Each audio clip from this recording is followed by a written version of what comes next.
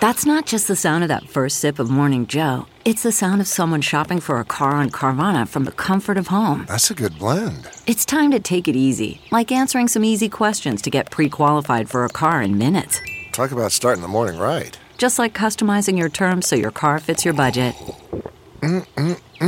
Visit Carvana.com or download the app to experience car shopping the way it should be. Convenient, comfortable. Man, that sunset is gorgeous. Grill, patio, sunset. Hard to get better than that. Unless you're browsing Carvana's inventory while you soak it all in. Oh, burger time. So sit back, get comfortable. Carvana's got thousands of cars under $20,000 just waiting for you. I could stay here forever. Carvana, where car buying meets comfort meets convenience.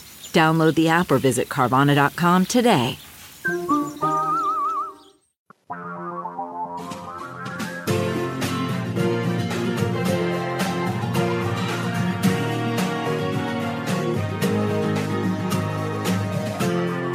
This is the Thom Hartmann Program. Greetings, my friends, patriots, lovers of democracy, truth, and justice, believers in peace, freedom, and the American way. Wow. Donald Trump held a press conference about an hour after we got off the air yesterday afternoon, and I sat here with my mouth open. I kept, is he going to dig this hole deeper? And then I realized he didn't think he was digging a hole.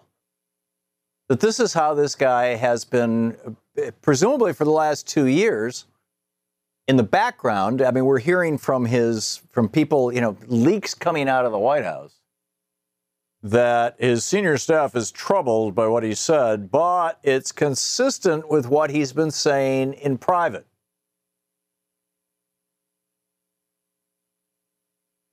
Which is amazing. Somebody, I posted a piece over on Alternet today that, just kind of gets into this, why the GOP sides with the Klan and the Nazis. And obviously, if you can't win on the issues, use racism. If you're running a scam on people and you need to bring a lot of rubes in to go along with the scam, because the whole point of the scam is to make billionaires rich and cut regulations on polluting corporations.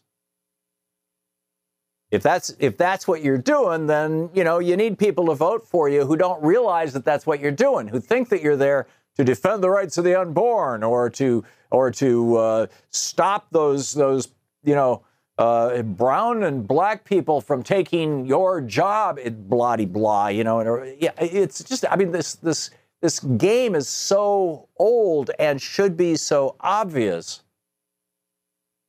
Last night, Baltimore, overnight, right? This was brilliant. Monday night before last, the Baltimore City Council said, okay, that's it. We've got 4 Confederate monuments left in this city. Let's get rid of them. They decided that Monday night. They took them down Tuesday night. They took them down last night. Didn't tell anybody. Did no ceremony, no nothing. They simply took them down. And they're melting them down. They're destroying them. I suspect we're going to see a whole lot more of this. And by the way, for these guys who want to fetishize Robert E. Lee, Jonathan Horn wrote a great piece over at, what is this? I think it's Daily Beast, wasn't it? This, I'm pretty sure. It's titled, "Even Robert E. Lee Wanted the Confederate Flag Gone." Yes. Keep in mind, Robert E. Lee surrendered to the Confederate Army of North Virginia in April of 1865. He went on to become the president of Washington College, and he took an oath to henceforth support the U.S. Constitution. And he also told all of his fellow Confederates that they should be doing the same thing. In fact, Jonathan Horn writes, the Confederate battle flags only arrived in the college chapel decades after Robert E. Lee's death. He did not want such divisive symbols following him to the grave. At his funeral in 1870, flags were notably absent from the procession. Former Confederate soldiers marching did not don their old military uniforms, and neither, Lee was not buried in his Confederate military uniform. His daughter wrote his Confederate uniform would have been treason, perhaps.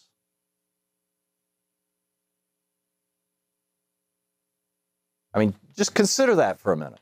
Jonathan Horn writes, so sensitive was Lee during his final years with extinguishing the fiery passions of the Civil War that he opposed erecting monuments on the battlefields where Southern soldiers under his command had fought against the Union.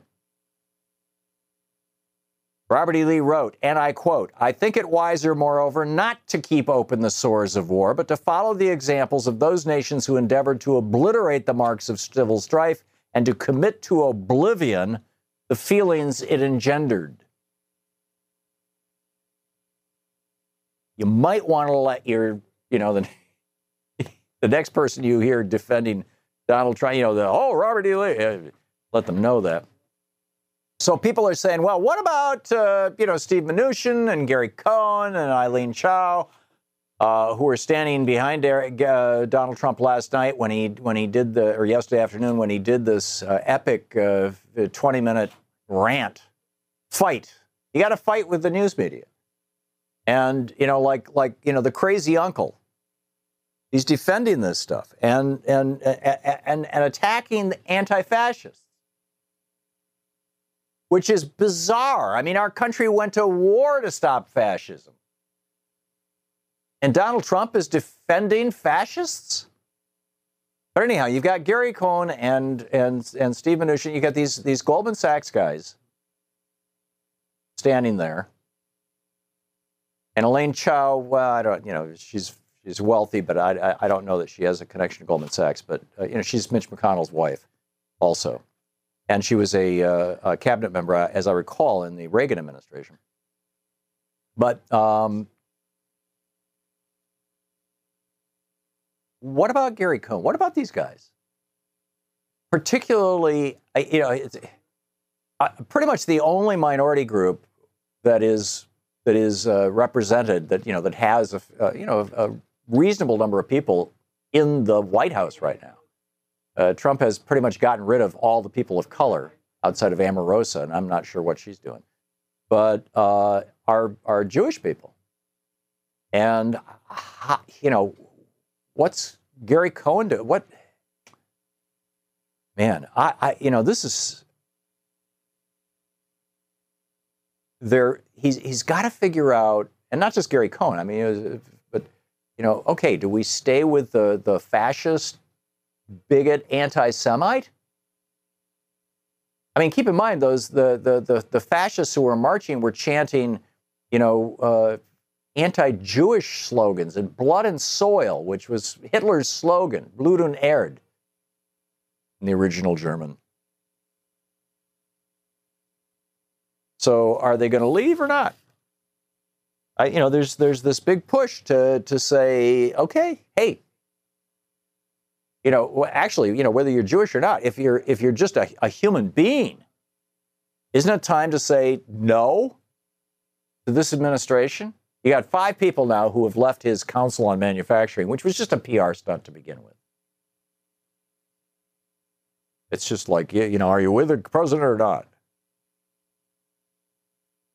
I am now of the opinion, and I tweeted this yesterday afternoon after I watched the press conference. I am now of the opinion that the Republican Party is going to impeach Donald Trump. Or they're going to put the steps into motion and he will resign just like Richard Nixon did, only he's going to resign claiming it as a great moral victory for him. And he's just going to go back to being a happy billionaire and leave that dump at the White House. And all they need is an excuse. And I've been suggesting that they've just been waiting for some small thing to come from Mueller's investigation. But frankly, they don't need that. They could impeach him right now on the emoluments clause. He has a hotel in Washington, D.C. that has a lease with the federal government. It's the old post office building. He does not own that building. He is leasing it for 99 years from the federal government. And the lease explicitly says that no elected official can benefit, or government employee can benefit from leasing this property. And Donald Trump still owns it and is benefiting from it. It showed a profit last quarter. The most expensive hotel in Washington, D.C. now. They could impeach him for that. That is not only a high crime and misdemeanor, but it's a clear violation of the Constitution. So will they? We'll see. I mean, I think the Republicans very much kind of have their back to the wall right now. But it's, so it's going to take a few months. I was saying yesterday afternoon, I think he'll be gone by Christmas. It may take longer. Sometimes it surprises me how long these things, I mean, the Nixon impeachment took about a year. The Clinton impeachment took 7 years. Although, it was 6 years before they found something that they thought they could impeach him on. Bill Clinton, in retrospect, was squeaky clean. I mean, this guy has such a trail. Trump has such a trail of things that. Okay. So there's that. Do you think that the Republican Party is going to wake up and impeach him? I think that they're. My point is, and the point of the article that I wrote over at Alternate, why the GOP sides with the Klan and the Nazis, is that the billionaires who own the Republican Party right now don't care about civil rights by and large, don't care about the Klan, don't care about all this stuff is just a sideshow. They just want their damn tax cuts. And the ones who are in the fossil fuel industry or the paper industry or other polluting industries, they just want to be able to dump their damn pollution in our air and water and not be fined for it and not be hassled by regulatory agencies. That's all they want. And they realize that they've got to suck up to the Nazis to get enough people to vote for them that they can hold political office, or that their toadies can hold political office. I mean, what do? Do you go out as a Republican and say, vote for me because I'm going to cut taxes on billionaires, I'm going to deregulate poisoning industries? No, you don't. Instead, you say, oh, we've got to, save the unborn, and we've got to stop, so the billionaires don't care. This train is just rolling down the track here. And at some point, and I think it happened yesterday, the billionaires themselves are going to order that he be taken out. They're going to say to their toadies in the Republican Party, who are willing to even lie about science, like climate science, it's time for Donald to go. And then it's going to happen. No big public announcement. It'll just happen. Welcome back. Tom Hartmann here with you. See, the reason why the billionaires are not, they are going to get rid of Trump is that they thought that he could hold it together the way that Nixon and Reagan did, and George W. Bush, for that matter. Although I don't think that George W. Bush is explicitly a racist. I mean, there's a fair amount of evidence that clearly and soundly refutes that. But he certainly did not disavow the racist vote in 2000. And so he was a little less awful on this. But Reagan and Nixon explicitly, clearly begged essentially for the white racist vote and got it. And then in public pretended like, nothing going, there's no here. Well, and the billionaires who put Trump in place, and the rest of the Republican Party, by the way, the entire party owes its existence right now as a political force in this country to a couple of hundred billionaires and multimillionaires and a couple of hundred major corporations. The Business Council, the Koch Network, Mercer, Shelley Adelson, all these guys. And at some point, they're going to say, he can't hold it together the way Nixon and Reagan did. That's a problem. Okay, I was going to tell you about the city of Berkeley. I got this email from the mayor's office in the city of Berkeley, and I'm assuming it went out to a media list, and, I'm on all these media lists. The city of Berkeley has received many emails and calls about the impending August 27 white nationalist rally at Civic Center Park. We want to reiterate that the city has not approved this gathering. It is an event organized online. No one has tried to obtain a permit, nor has one been granted. This rally and its hateful rhetoric is not welcome in Berkeley. We are currently exploring all options. The city will keep residents informed as the date approaches. We urge residents to avoid the Martin Luther King Jr. Civic Center Park on this day. The best way to silence the white nationalists is by turning your back on their message. I think residents understand the extremely difficult position Berkeley finds itself in, made even more so by dealing with an amorphous group with no specific organizers. I want to reiterate, we will not allow our community to be terrorized by a small band of white supremacists whose ideology of hate is a losing one. Berkeley is proud of its multiculturalism and diversity, and we will continue to stand against those who want to divide us. Mayor of Berkeley. And did anybody notice that Saturday night, Jerry Drake Varnell tried to set off a half-ton bomb outside the Bank First headquarters in Oklahoma City? This is, he was doing it as an homage to Tim McVeigh. Tim McVeigh did it because he read the Turner Diaries. The Turner Diaries is a novel that was published back in the 1960s that, it's an end-of-the-world novel where a bunch of white people all across the United States just finally get fed up with the rise in power of people of color and gay people, and they just decide that's it. And they kick off a race war, or the way that they kicked off this war was they bombed the federal building in Oklahoma City, and the government's reaction to these right-wingers bombing the federal building in Oklahoma City was so radical. The president, in this book, The Turner Diaries, the president orders the confiscation of all guns in America, which immediately causes all the good white people to rise up against the people of color and the Jews and the Catholics and take them down. And in the end of the novel, the country from sea to shining sea is drenched in the blood of people of color, and the white Christian Protestants are the only ones left standing. And Tim McVeigh, of course, tried to bring that about. He blew up that bomb in Oklahoma City thinking that there would be this huge overreaction by the Clinton administration, and the result of that would be that the good white people with guns would rise up. No, they're not rising up. They're carrying tiki torches and chanting about statues of dead traitors. They're not rising up. They're friggin' wimps. They're pathetic.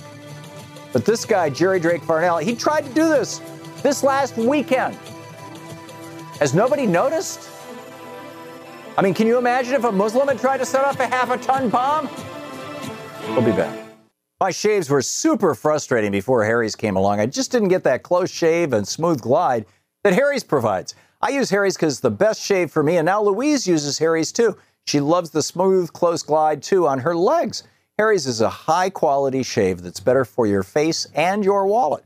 Great news. Harry's is so confident that you'll love their blades, they're giving you their set for free. Just cover the shipping. Your free trial set includes the ergonomic razor handle, 5 precision-engineered blades with a lubricating strip and trimmer blade, the rich lathering shave gel, and the travel blade cover. I've partnered with Harry's to bring you this incredible offer, and you can head over to harrys.com/Tom, that's T-H-O-M, Harry's with an S, harrys.com/Tom, T-H-O-M, to get it now. Get started with Harry's today and get their free trial offer for free. All you cover is just a couple bucks in shipping. You get your free trial set, including a handle blade, shave gel, and travel blade cover. Go to harrys.com/Tom, T-H-O-M.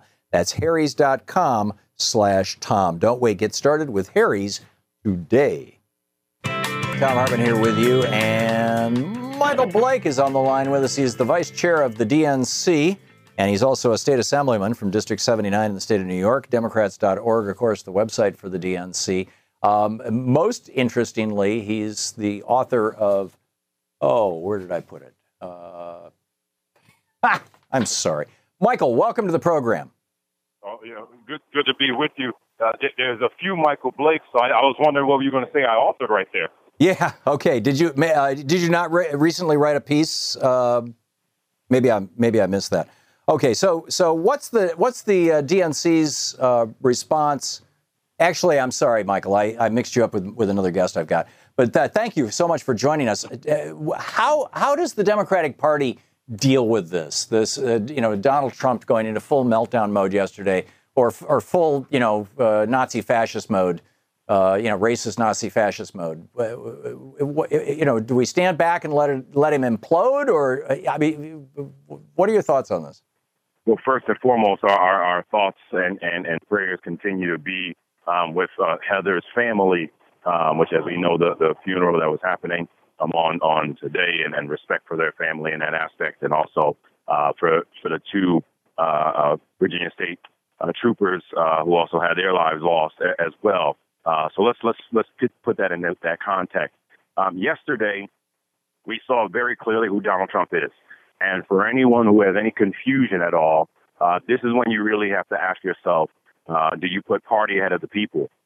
You had a president who significantly and repeatedly doubled down to actually try to create this absolute inaccurate false equivalence that those that are pushing white nationalism and Nazism and all different absolutely discriminatory and inaccurate statements were equal to people that were standing up for justice and rights and equality and rejecting the Confederacy.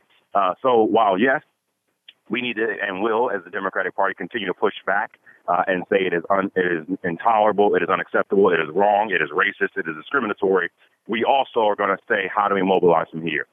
We put out a message from our chairman, Tom Perez, last night, rise and organize, saying going into this weekend, which is our Resistance Summer Weekend, and already was our Resistance Summer Weekend that's planned, we want people to organize in their communities, gather people, talk about the progressive agenda, talk about values that unite us as a community, knock on doors, make phone calls. But this is an opportunity for us to unite and come together and mobilize. And so we're going to be very active. We're going to be very engaged. We will not at all sit silently by. The words of Donald Trump are absolutely disgusting. They're repugnant, and they will be rejected in every aspect by us. We're talking with Michael Blake, the vice chair of the DNC. Democrats.org is the website. You can tweet him at Mr. Michael Blake, Mr. Mike Blake, MikeBlake, or at DNC.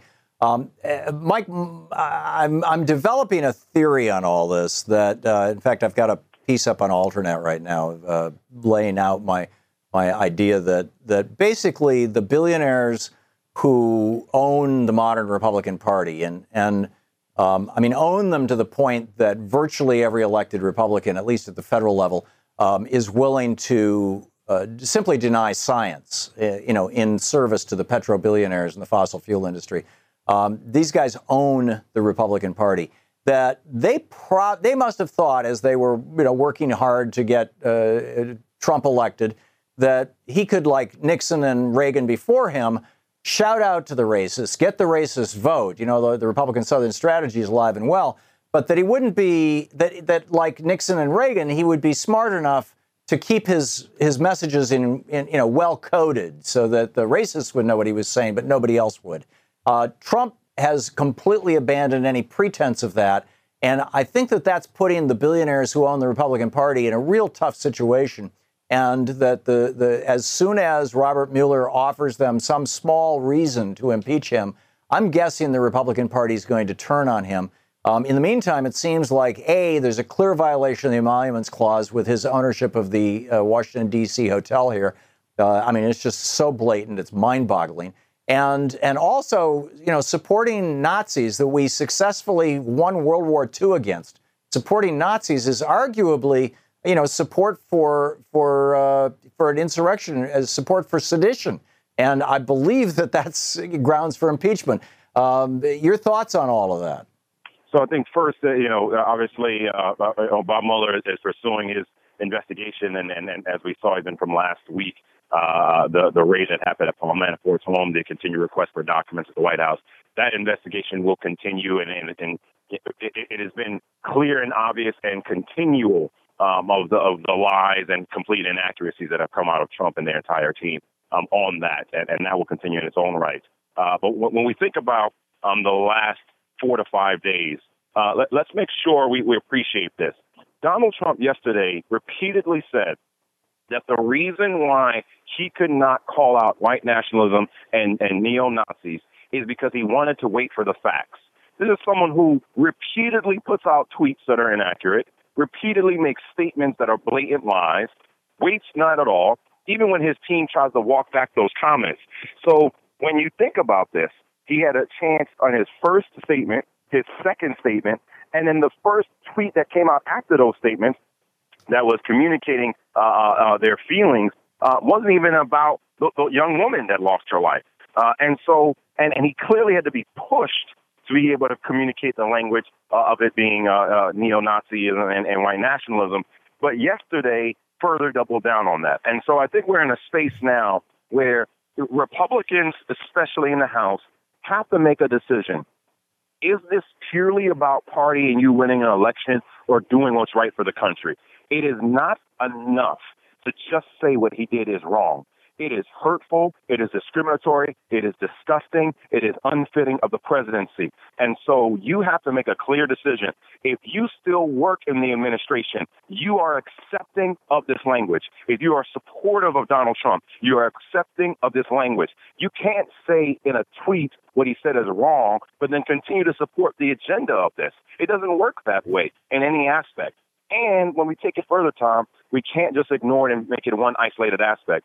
This is someone who has used this kind of absolutely demonstrative, disgusting rhetoric against pretty much all communities across the board. But yet when it comes to those that attacked us in all aspects, whether it be the Confederacy and those neo-Nazis, he is silent on the issue. And so there's plenty of room to pursue and move forward. And I think, again, Mueller and others will make that determination. But what we have to do is be simultaneously clear of why we want people to be voting and engaging for us and seeing the clear direction that is coming from us and why we say a better deal, hashtag a better deal, the messaging that we're framing out. Because we want to talk about how we're fighting for jobs for everyone, how we're fighting for equality and equity for everyone, how we're fighting for better schools for everyone, and how we're going to make sure that no matter what your community may be, whether if you're Jewish, you're Muslim, you're Christian, you're Black, you're Latino, you're Asian, you're Native American, you're gay, you're straight, wherever you may be, that you have a place within our party and you have a place in this country. And no matter what Donald Trump says, we welcome you, we love you, we embrace you, we reject his language, but it's time for us not just to reject it, but to rebuild upon it. Yeah, very, very well said. Michael Blake, the vice chair of the DNC, also the New York State Assemblyman, District 79, Democrats.org, the website. You can tweet him at Mr. Mike Blake, MrMikeBlake, or at DNC. Michael Blake, thank you so much for being with us. Great to be with you, Tom. And for everyone that wants to get involved, go to resistsummer.com. You can see how you can get involved this weekend if you want to unite in all that we're trying to do in the midst of what we're seeing in the last few days. Thank you. And welcome to the Thom Hartmann Book Club, Thom Hartmann University Book Club. Today we're reading from Tears We Cannot Stop, A Sermon to White America by Michael Eric Dyson, who was a guest on our program a while back. This is from page 86. One of the great privileges of whiteness is not to see color, not to see race, and not to pay a price for ignoring it, except, of course, when you're called on it. But even then, the price pales quite literally in comparison to the high price black folk pay for being black. We pay a price, too, for not even being able to derive recognition and financial reward for the styles that make the world want to be black so bad that they don't mind looking like us as long as they never, ever have to be us. If the appropriators can freely rip off our culture with no consequences, those who revise racial history, the fourth stage of white racial grief, are even less accountable for their deeds. The way of the racial revisionist when it comes to black life and history is simply to rewrite it. Their motto is, it didn't happen that way. There's a flood of writing that tells us that the Civil War wasn't really about slavery, but about an effort to defend states' rights. But, my friend, you've got to put yourself in our place and see the absurdity of such a claim. Defend the rights of states to do what?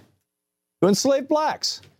But even here, the irresistible logic of whiteness, that is irresistible to whites themselves, and to all of us who are subjected to white whim, springs into full action. White American history is so powerful that even when it loses, it wins, at least in skirmishes within whiteness itself. From the right wing, there is the belief that the Civil War was fought over the ability of individual states to beat back a federal government out to impose its will. From the left wing, there's the belief that the Civil War was a conflict between the planter class and the proletariat. In each case, race as the main reason for the war is skillfully rewritten, or really written out. Slavery is rewritten too. Some white Christian apologists contend that black folk needed slavery to save their souls or to rescue their cultures. A contemporary twist on this argument radiates in thinkers like Dinesh D'Souza, who claims that American blacks brought here through slavery are now doing far better than their African kin. Some white critics argue that since blacks sold other blacks into slavery, bondage was a black man's problem, not a white man's burden. But revisionists would much rather describe the dehumanization of black folk as little more than a commercial transaction. It's another way of washing their hands of racial responsibility. The effort to rewrite history surfaces in how Malcolm X is treated in the mainstream. It hardly seems likely that the culture he fought with all his heart could be depended on to grasp his true meaning. Malcolm is often read as an apostle of violence, as a frightful figure consumed by destructive rage. Yet the truth is far more complex, and Malcolm was far more complicated. But isn't the autobiography of Malcolm X so enduringly appealing because it shows Malcolm giving up hatred as a means to racial justice? Now, Malcolm X believed in the liberation of black folk from the mental and psychological chains of white supremacy. He was not committed to nonviolence as a way of life or as a method of social strategy. He believed that such a commitment prevents the full realization of black emancipation. Yet he was not personally violent. As Ossie Davis says in his eulogy, responding to the claim that Malcolm preached hate and was a fanatic and a racist, quote, "Did you even talk to Brother Malcolm? Was he ever himself associated with violence or any public disturbance?" End quote. The rage that flowed in Malcolm's veins was the rage against a force of whiteness that aimed to wash its black kin from the face of the earth. The urge to rewrite black history occasionally gives way to the final stage of white racial grief, which is simply, when it comes to race, dilute it. That is, to argue that black stuff doesn't just plague black folk. To summarize, bad stuff happens to everyone. This argument surfaced in the aftermath of Hurricane Katrina, and that storm certainly hit black folk, but it hit white folk too. This is the sordid version of reverse American exceptionalism. It is the same Me Too impulse that flares in the bitter battle against affirmative action. Beloved, I can't help but notice that affirmative action is the bee in so many of your bonnets. You look around in your classrooms and you think every black person is there because they got an unfair shake from the system. You look at your job and you think that your black coworker got an unjust nod of approval from the powers that be. You never stop to think how the history of whiteness in America is one long scroll of affirmative action. You never stop to think that Babe Ruth never had to play the greatest players of his generation, just the greatest white players. You never stop to think that most of our presidents never rose to the top because they bested the competition, only just the white competition. White privilege is a self-selecting tool that keeps you from having to compete with the best. The history of white folk gaining access to Harvard, Princeton, or Yale is the history of white folk deciding ahead of the game that you are superior. You argue that slots in school should be reserved for your kin because, after all, they are smarter, more disciplined, better suited, and more deserving than inferior blacks. That's like concluding that the Cleveland Cavaliers can't possibly win the NBA championship because they're down 3-1 to the Golden State Warriors. Throw in the towel and call it a series. But they must play the series to determine the winner.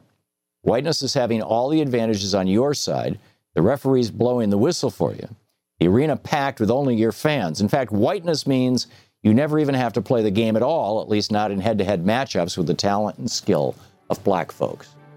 Here's We Cannot Stop by Michael Eric Dyson. Welcome back.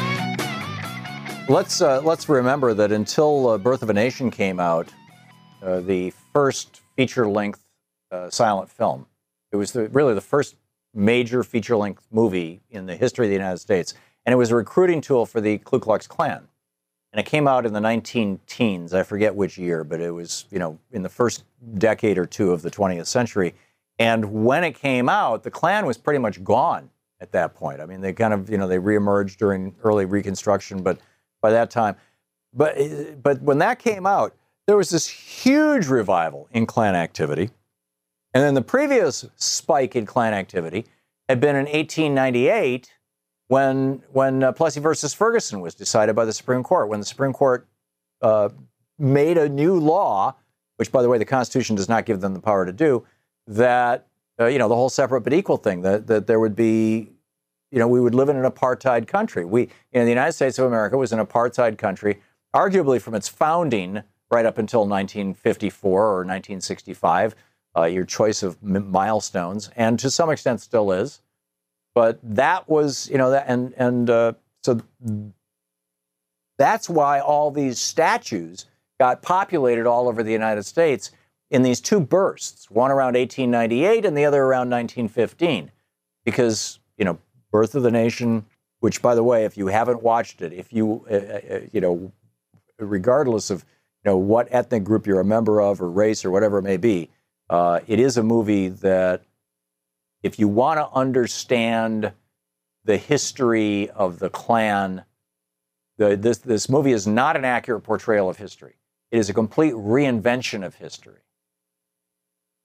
And it is the very worst stereotypes out there.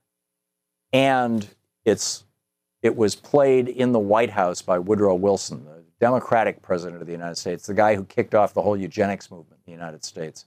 I mean, this is a terrible, terrible period in our history. Maine in Chicago. Hey, Maine, what's on your mind? Yeah, yeah. How you doing, Mark? I'm well. I'm sorry.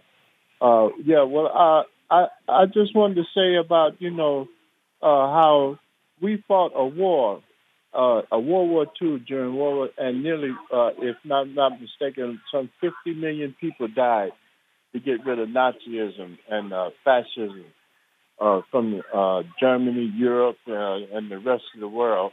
And somehow, and yet, because of what we call free speech, we allow it here. We have to understand that there's free speech and then that there's hate speech.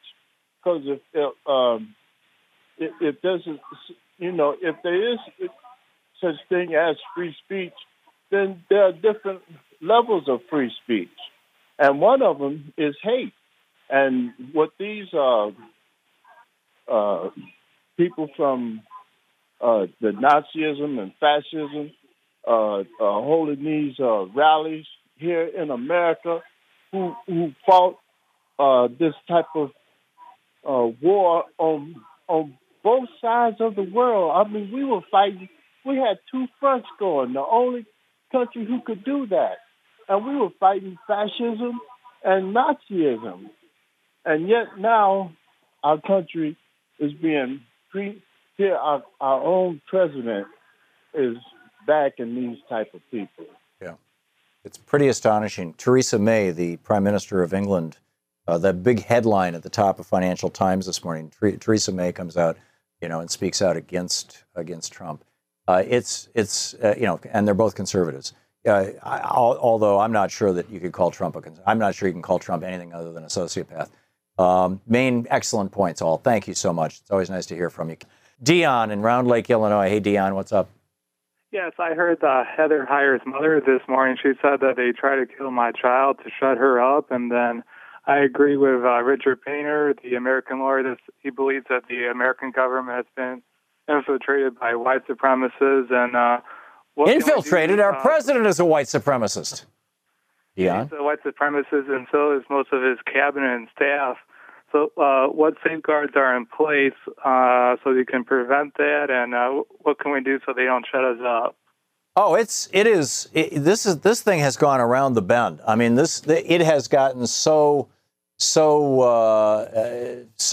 totally bizarre that, for example, this and thank you for the call, Dion. Check out this article. This is from August 11th in the New York Times. Scott Pruitt is carrying out his EPA agenda in secret. It's by Carol Davenport and Eric Lipton.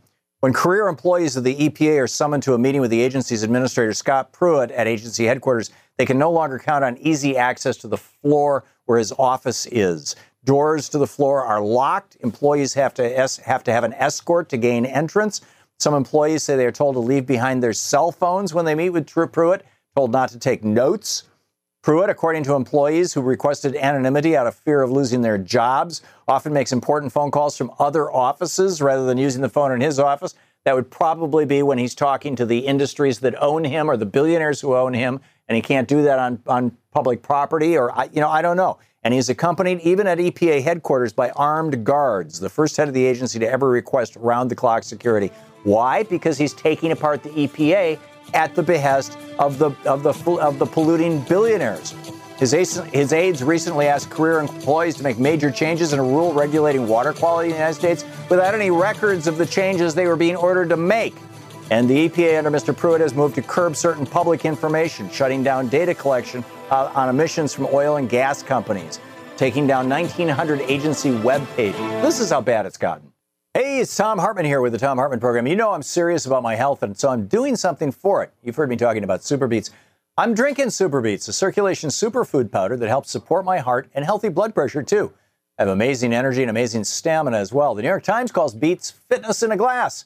With Super Beets, I get all the benefits without the bad taste or added sugar. Mix it in with water or a smoothie for a jitter-free energy boost. You'll love the taste of Super Beets and feel results in as little as 20 minutes, guaranteed or your money back. Try the original berry or black cherry. I like them both. If you haven't tried it yet, now is the time. Only for the summer. You can try Super Beets for only $5.95. Here's how. Call now and get a free box of Super Beets with 10 packets to try and feel the results, plus 2 free indicator strips for monitoring your nitric oxide levels before and after taking Super Beets. It's just $5.95 and you'll love the results. Guaranteed. More energy, more stamina, support healthy circulation. What are you waiting for? Call 800-568-9889. That's 800-568-9889. Or go to tomsbeets.com. That's tomsbeets.com. Welcome back. Thom Hartmann here with you. And on the line with us is Mark Bray, historian, organizer, author of several books, including his latest Antifa, or Antifa, the Anti-Fascist Handbook. You can find it also at markmbray.wordpress.com. And you can tweet Mark at Mark_Bray, B-R-A-Y. Mark, welcome to the program. 2 underscores. 2 underscores. Oh, 2 underscores. Yeah, it did look a little long. Okay. Yeah. Cool. Mark__Bray. So, first of all, I've heard Antifa and Antifa. What is it? Antifa. So if any of your listeners speak Spanish, for example, antifascismo, Antifa. It's how it would be pronounced in many European languages. That's how the Europeans pronounce it, Antifa. Ah, okay. But how do Americans pronounce it? Oh, well, Americans have been doing a poor job. But if you want to say it how the people who are part of it pronounce it, that's... But the Germans would be saying Antifa, right? Well, the point is that the emphasis is on the beginning. Yeah, okay. Tell us about where this the anti-fascist movement came from. Its history is grounded in the early 20th century, is it not? Of course, right. So fascism was a school of thought grounded in physical violence, in crushing one's political opponents, and would not respond to rational discourse, would not, take into account all the kind of senses of personal liberties that society had. So it started running roughshod over Italian and German society, and a number of predominantly socialist, communist, and anarchists started to form self-defense groups to defend themselves against fascists. One of the more notable examples of early 20th century anti-fascism can be seen in the Spanish Civil War, when the international brigades came from dozens of countries around the world to stand up against Franco and his fascist allies.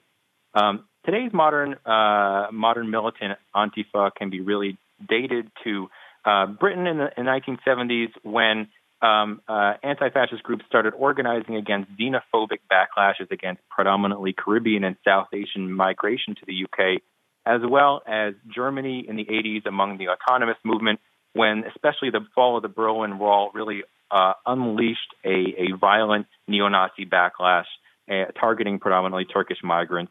So you have these two movements that were very strong, and they started to burst other movements around Europe, North America, and elsewhere. In the U.S., anti-racist action in the 80s through to the 2000s was the equivalent.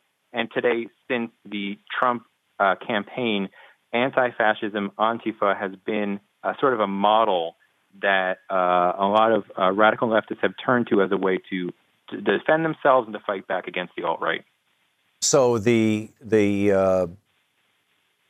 basically the agenda of the anti-fascist movement is not so much a positive message as it is a defensive message. It's not saying, we want health care for everybody. It's we want to stop these crazy people from ruining our society. Well, I mean, the people who compose these groups, of course, are also leftists who have a positive agenda of social transformation. But right. in the context of Antifa, the thing that brings them together is this specific task. Right. And what is the state of this movement right now in the United States? And what's the state of the fascist movement for that? Right. Well, unfortunately, the alt-right, which of course is a mask to really cover up white supremacists, neo-Nazis, and fascists, grew to alarming levels with the President Trump campaign, his election, and the degree to which he's emboldened them, evident yesterday in his comments that there were plenty of good people at the neo-Nazi event. And so, didn't a lot of this start with birtherism? I mean, with just white backlash to a black president. Of course, and also I've spoken to some experts who also cite the Minutemen in the mid-2000s in responses to migration. So you can. Oh yeah, and I remember the Minutemen in the 1960s too. They were big. Sure, right. So in a certain sense, we can always go back farther. But when we look at the Antifa movement, for example, there was a bit of a lull from the mid-2000s into the early 2010s in terms of that kind of organizing, but it's picked up dramatically since the start of the Trump campaign, with a lot of new groups around the country starting over the past year. Wow. So there's no like central headquarters for the anti-fascist movement? Well, for example, there's the Torch Antifa network, which about, I think, 12 to 14 anti-fascist groups are networked in that. If people Google Torch Antifa, you can see the groups that are part of it and what they're all about. But a lot of other ones are individual and autonomous and organized on their own. So generally, it's sort of a networked politics. There is no Antifa central command. Anyone can start their own group to try to monitor and resist local white supremacists. Yeah, it's just a remarkable time. And is there? I've noticed all this iconography that was on display Saturday in Charlottesville. Right. Many of these symbols, things that I've never seen before. Are there new like subgroups erupting? And apropos of that, I had somebody call a little while ago asking if the circled thumb and forefinger and then three other fingers being up was a sign of white power or not. There's people saying it is. There's a bunch of guys who've been taking their picture doing that symbol in front of at the White House, and then there's other people saying no, it's just a hoax that 4chan created. But on the other hand, if they think that it means white power, then doesn't it mean white power? And what's the deal? What's going on here? Yeah. Well, as far as the latter comment, if they think it means white power and they're doing it in this context where they're white supremacists, it means white power. If you spell a WP with your fingers and take a picture, it means white power. As far as the left symbols, some of the more common ones are a double flag, often one being red, one being black, which originally dates back to the anti-fascist action groups of Germany of the early 30s, but was revived in Germany in the 80s and 90s. Another is three arrows pointing downward and to the side, which originated with the Iron Front against fascism once again in Germany and has been revived subsequently. So that shows the kind of historical continuity that anti-fascists see with their struggle over time. It's remarkable. The book is Antifa, the Anti-Fascist Handbook by Mark Bray, a comprehensive history of the anti-fascist movement and a handbook to its fight against the alt-right today. It's coming out next week, right? That's right. And so I'm presumably available in booksellers all over and Amazon and whatnot. You can order it online. It should come pretty soon. Great. MarkMBray.wordpress.com, the website, Mark__Bray, 2 underscores. You can tweet him. Mark, thank you. Thank you so much.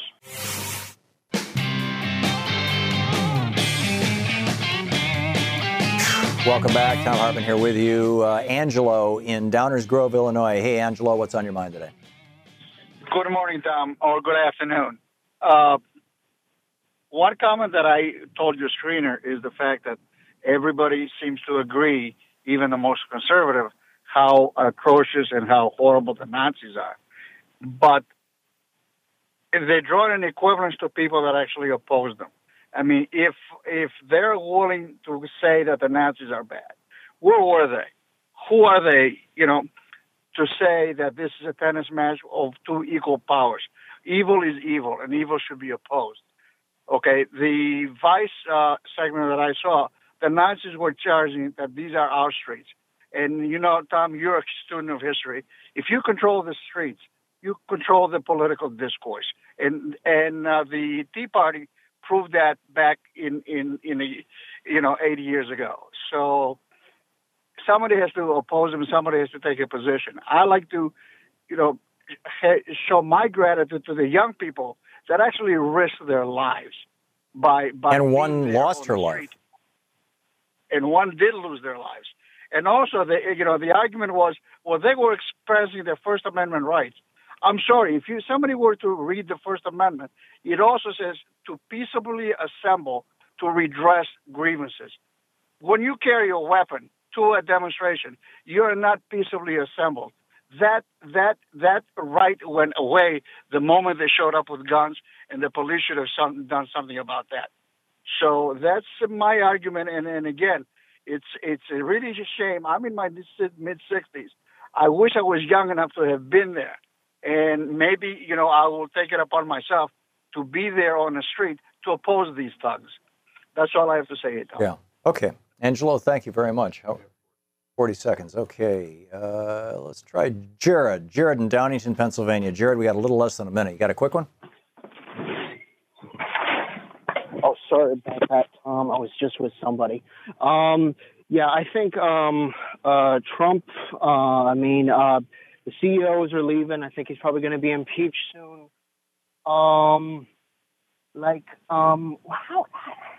did this guy become our president? Like by virtue of the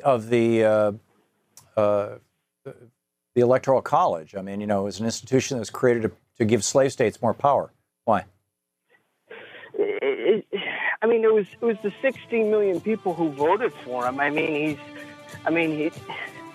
Well, he lost the election by 3 million votes. He's the popular vote loser, just like George W. Bush was. But we've got this institution that goes back to when the southern states, large chunks of their population were African American, and they could only be counted as 3/5 of a person, but none of them could vote, and thus Republicans for president.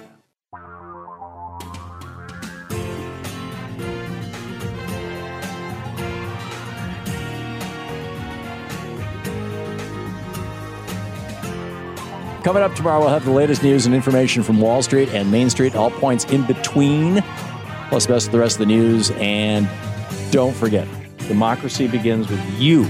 Get out there, show up, participate, tag, you're it. We'll see you tomorrow.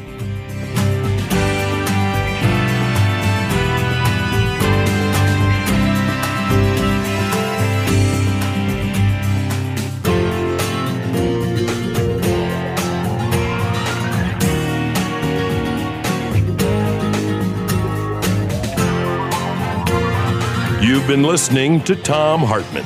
For audio and video archives, visit thomhartmann.com.